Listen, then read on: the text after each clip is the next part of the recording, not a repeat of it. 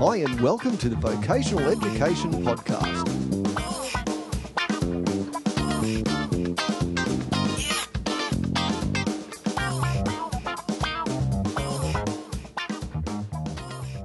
And welcome to episode number 2. Today in store for you we have an interview with Tracy Flitcroft, an experienced RTO operator and now a business owner of Newer Horizons, a consulting service in the vocational education industry. We also have a discussion with Lee, and a bit later in the show we have Terry's tips. Terry's going to join us quickly for some tips about delivery. That's going to be a regular thing in the show, and hopefully we'll see some very cool ideas presented from him in the future.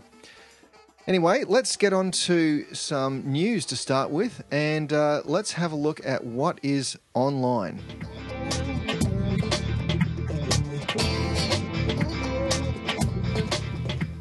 Now, recently published on the NCVER is some research titled The Value of Completing a VET Qualification. Now, this was undertaken by the Managing Director of NCVER, Tom Carmel, and colleague Peter Feiger, or Feiger. Sorry if I've pronounced that incorrectly, Peter. Now, it was interesting because with previously published figures indicating overall completion as low as 27%, there's real interest out there in the community as to whether it is valuable to complete an entire qualification. Unlike the curriculum in high schools where there's a set pattern of science, maths, even religion, but there's things taught in a certain pattern. When completing a VET qualification, it is an industry-based skill set that has been determined by industry consultation. Now anyway, some of the key messages, and I'll just read from the research the 4 key messages. Number 1 is that completion of a VET qualification is beneficial on average across all of the outcome variables that they considered in their research. The overall payoff for completion is greatest for the further study outcome. Now this is in inverted commas, the further study outcome, with the likelihood of a graduate engaging in further study more than double that of a non-completer. I guess that's kind of intuitive. We're thinking, if someone has the gumption, the intestinal fortitude to complete something, then chances are they will go on and complete other things later. So in this case, further study. The third key message is in relation to being employed after training. Those students who are not employed prior to training benefited greatly from the completion of their qualification. Now, I would assume a lot of that is in regard to trade certificates. Obviously, if you're completing an apprenticeship or even a traineeship and you don't complete, then your chances of employment after that are somewhat diminished. And last but not least, the 2 groups for whom there is a significant payoff for completion are those undertaking diplomas and above, and those who are not employed before training and who are undertaking a Certificate 3 or 4. So that takes me back to my previous point. The money's there for those who are completing traineeships and apprenticeships, i.e. Cert 3 and Cert 4. And there is a significant payoff for those who are employed who then also complete a diploma. Now, anecdotally, and also from the people I've spoken to, which I suppose is an anecdote, you do see a lot of people actually achieving some sort of promotion through work, or maybe even sidestepping and going into a different career path because of the vocational education they've undertaken. So, to wrap up, the value of completing a VET qualification is there. However, it is also interesting to see that a lot of students believe that they acquire the skills through the qualification, and they don't necessarily have to complete the entire curriculum or be awarded a statement of attainment to get value from it. So the completion isn't the entire measure of value in this case. Productivity is a major challenge for our economy, which is why each and every day we work on the drivers of productivity. The skills agenda of government, the education agenda has been one of our principal drivers and will continue to be. That's reforming everything from early childhood education through schools, through the huge expansion we've engaged in of university places, 150,000 more.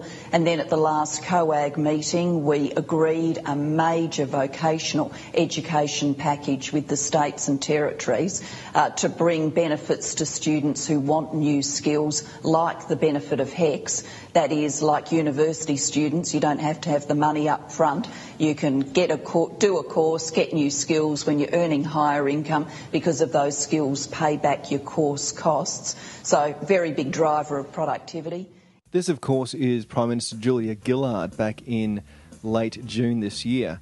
Now, the national training system that she was referring to is a part of a $1.75 billion package designed to accelerate the skills reform. A part of that is the launch of MySkills Australia, or the MySkills website.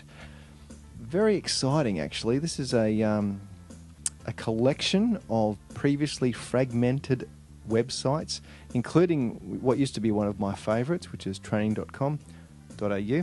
And anyway, this particular site now packages all the necessary information for VET into the one place.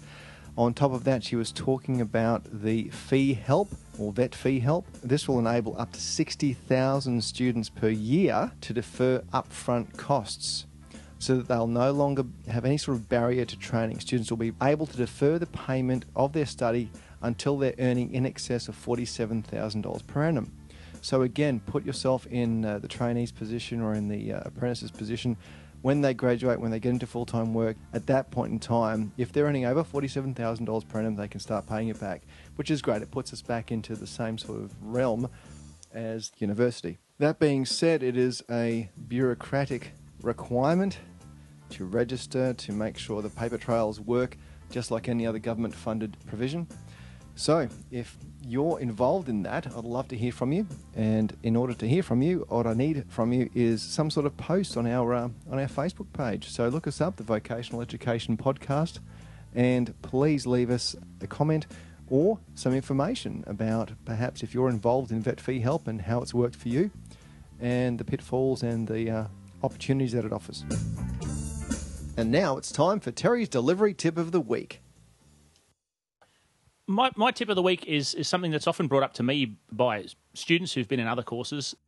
As a facilitator, when you're standing up, you're in front of a group of people in a classroom type environment. One of the major mistakes that a lot of people make is to stand still, to find one spot on the floor and stick to it like you're either attached by a lucky band or glued to the floor. So I think that the main idea is move about, interact with the people on your training course, walk around behind them.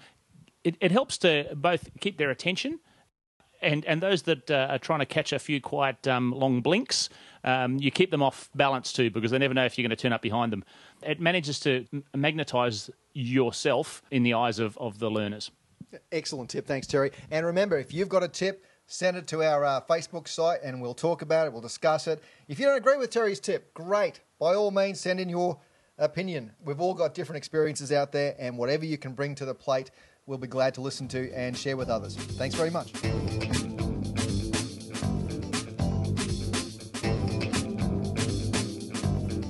Well, thanks, Lee, for joining me yet again.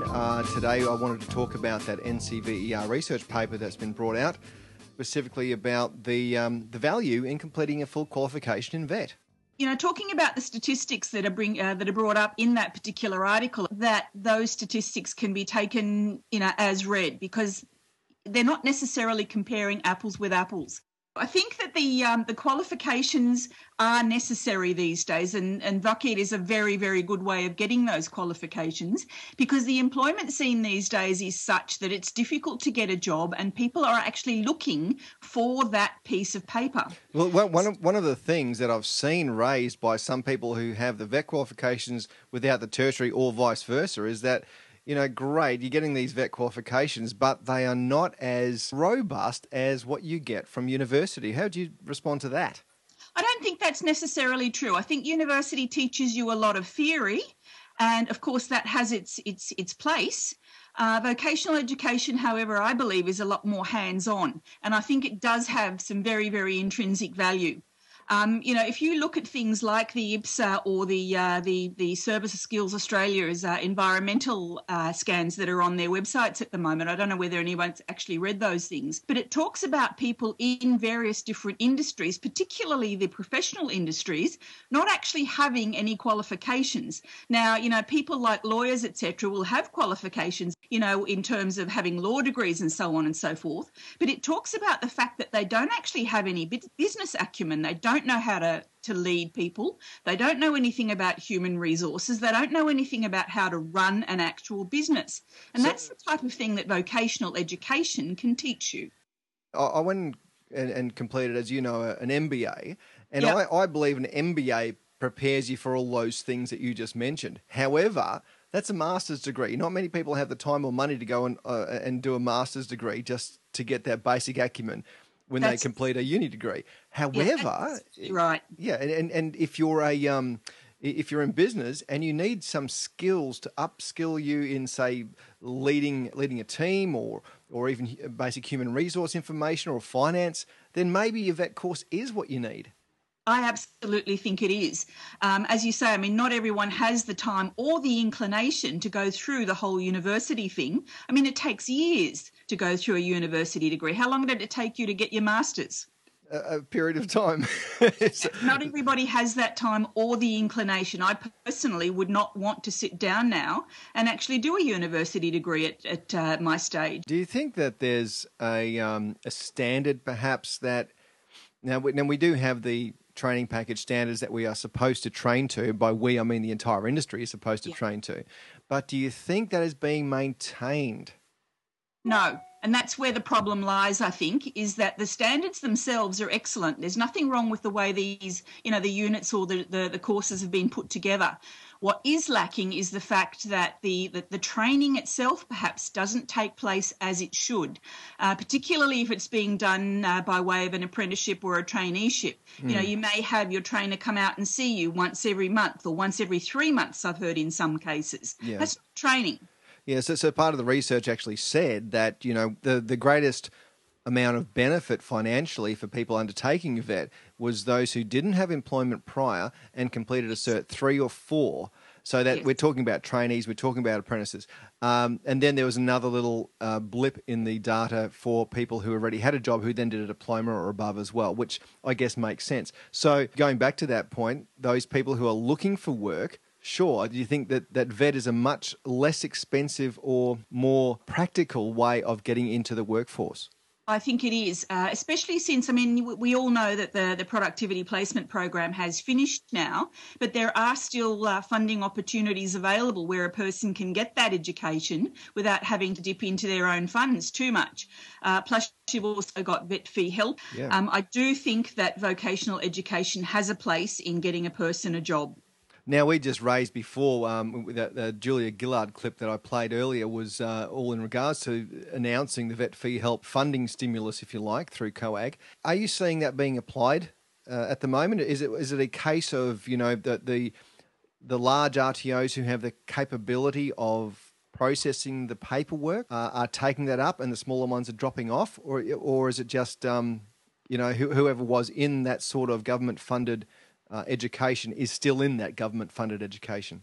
I think they might be, but I think it might also be a question of the fact that there are so many different types of funding opportunities available out there that a lot of RTOs may not necessarily be picking up on those.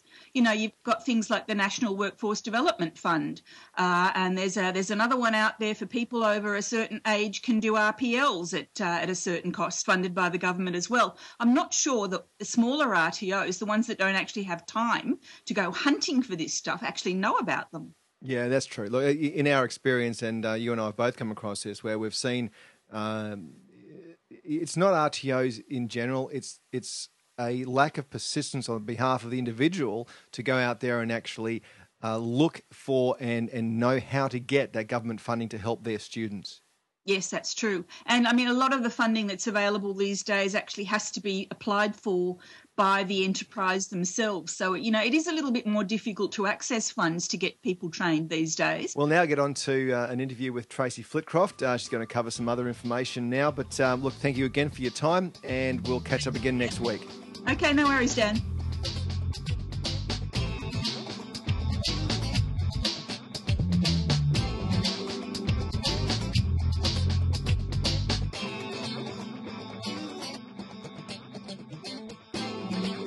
All right, well, I have Tracy Flitcroft with me. She's joining us on the show today. Tracy is from NUA Horizons, or I'd guess it's pronounced Newer Horizons?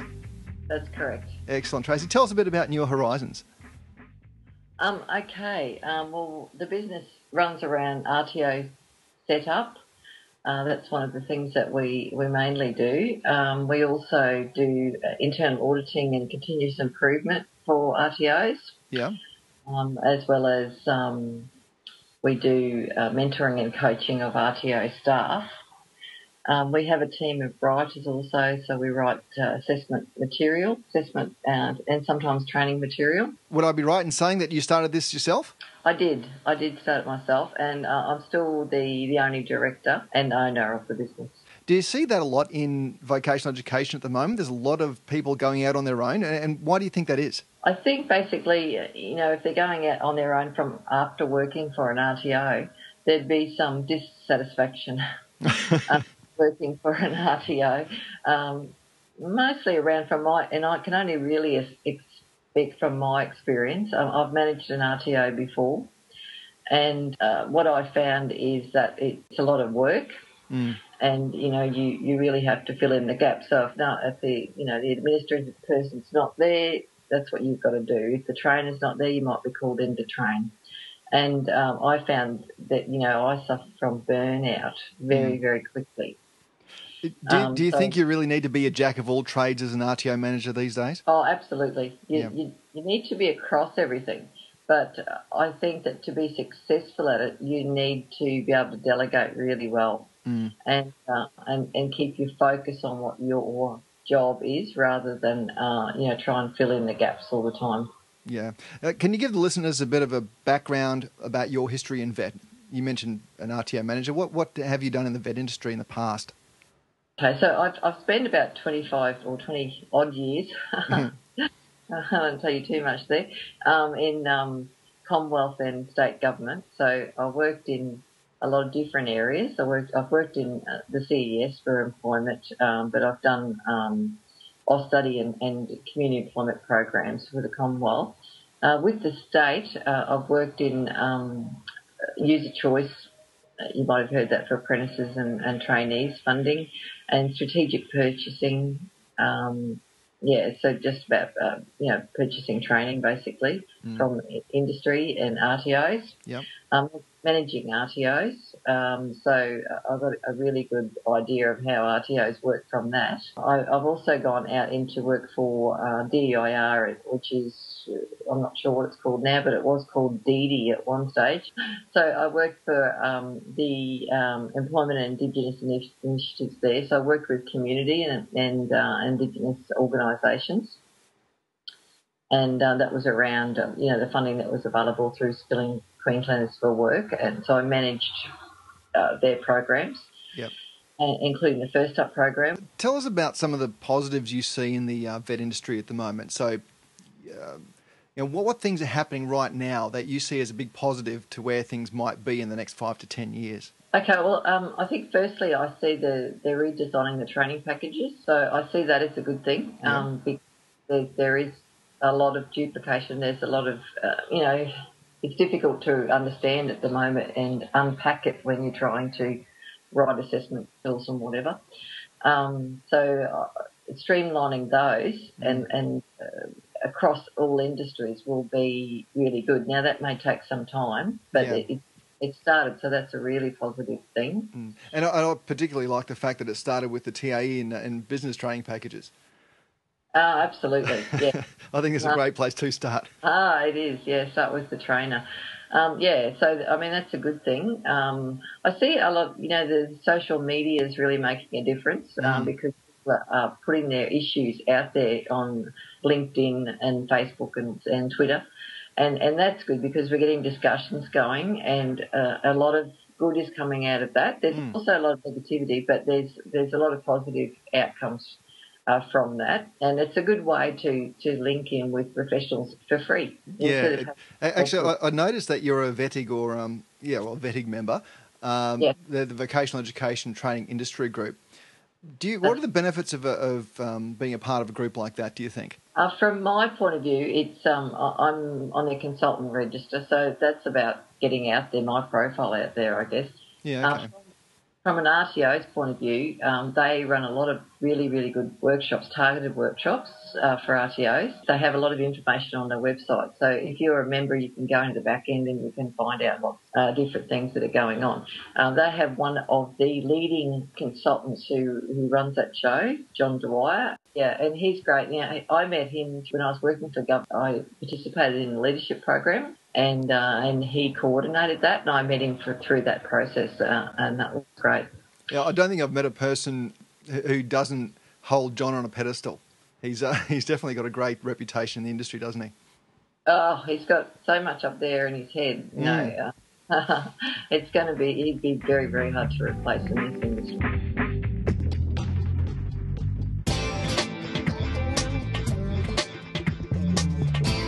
If you had a magic wand, and I'm talking a magic wand, what would you do to fix the industry? Well, let's start from a training point of view. I think that, number one, and this is based on, I suppose, a discussion that started on LinkedIn recently, and that is to put the qualification up a little bit for those who are training the TAE. So, and trainers, altogether, I think that they need to hold a higher level qualification. So I'd fix that. Yeah.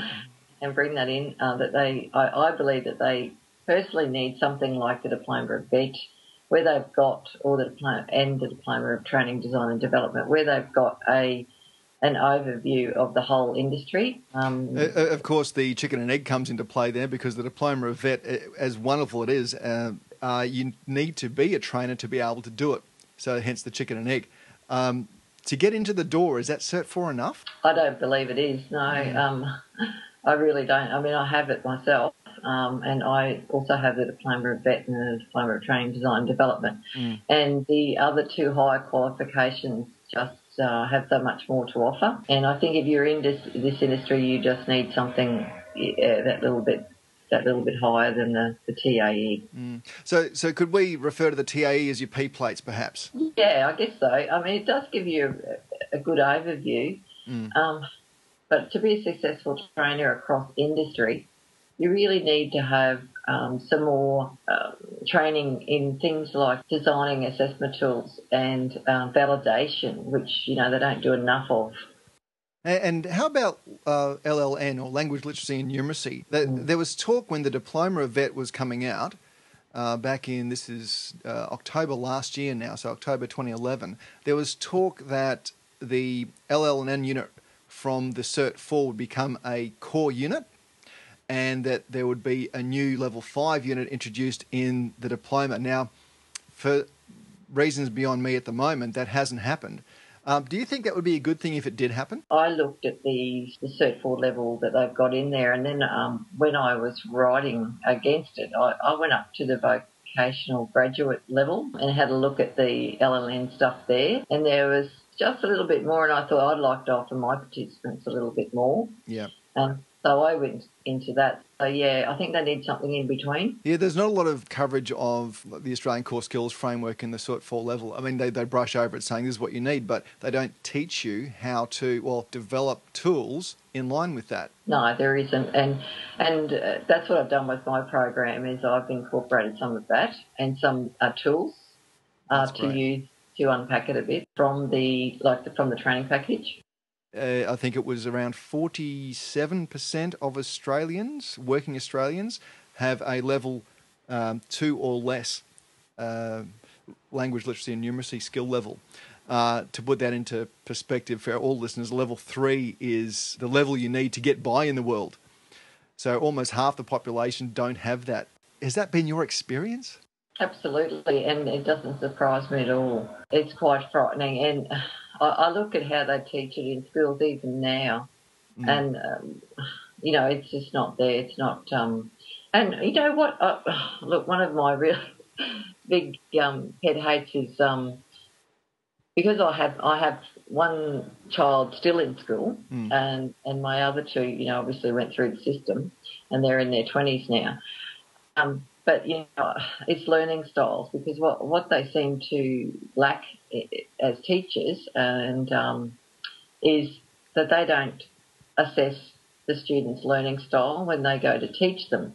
So there seems to be, and it's not everyone, but they're not looking at the kinesthetic learner or even the visual learner as much as they do the audio learner. So they cater well for the audio learner. They stand up there and talk in front of a class, and those that are good at that have that kind of learning style, they do well. But it's the kinesthetic learner, and I have 2 daughters and myself who are kinesthetic learners, mixed with visual. And, my 2 girls have struggled. Yeah, I wonder how we could actually apply that to VET, not VET in schools, but VET in general. I think it's already applied I think it depends on the quality of the facilitator. But the facilitators that I've worked with in recent times have been very high quality. And the one that I'm co-facilitating next year with, she does it really well, and she assesses learning styles right from the outset. So, when we have our first day of program next year, we'll be looking at the learning styles of the participants, and that will carry over to our next workshop, which talks about LLN, because learning styles is then important when you're addressing LLN needs.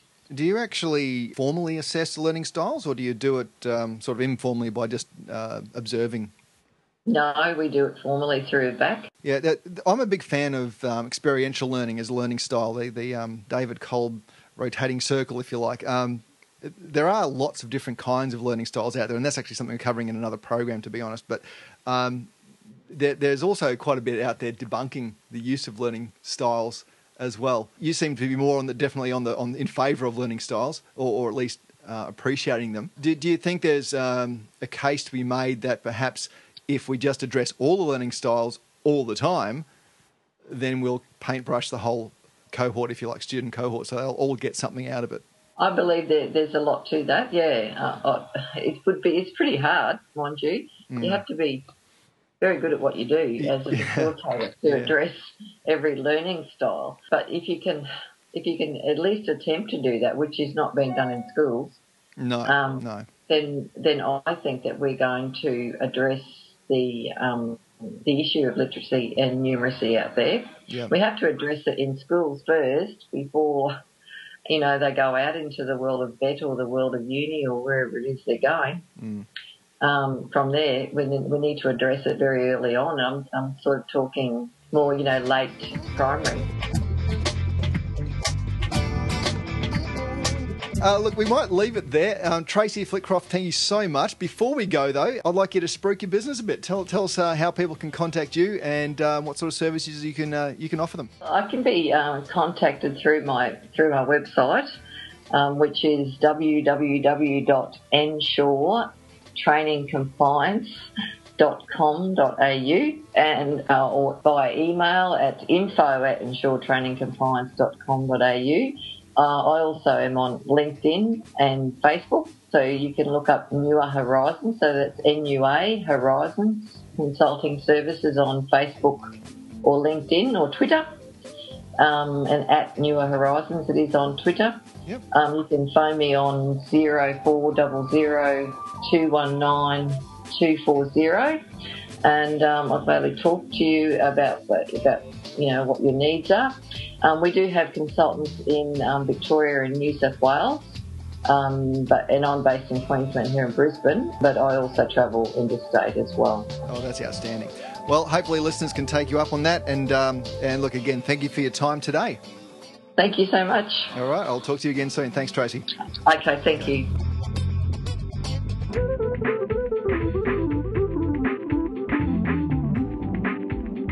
The Vocational Education Podcast is made possible by your contributions. You can comment on any of those issues raised in this podcast or raise one for a future podcast by visiting our Facebook page. Just search for Vocational Education Podcast and leave us a comment. The music we use on this podcast is kindly made available by Dano at danosongs.com.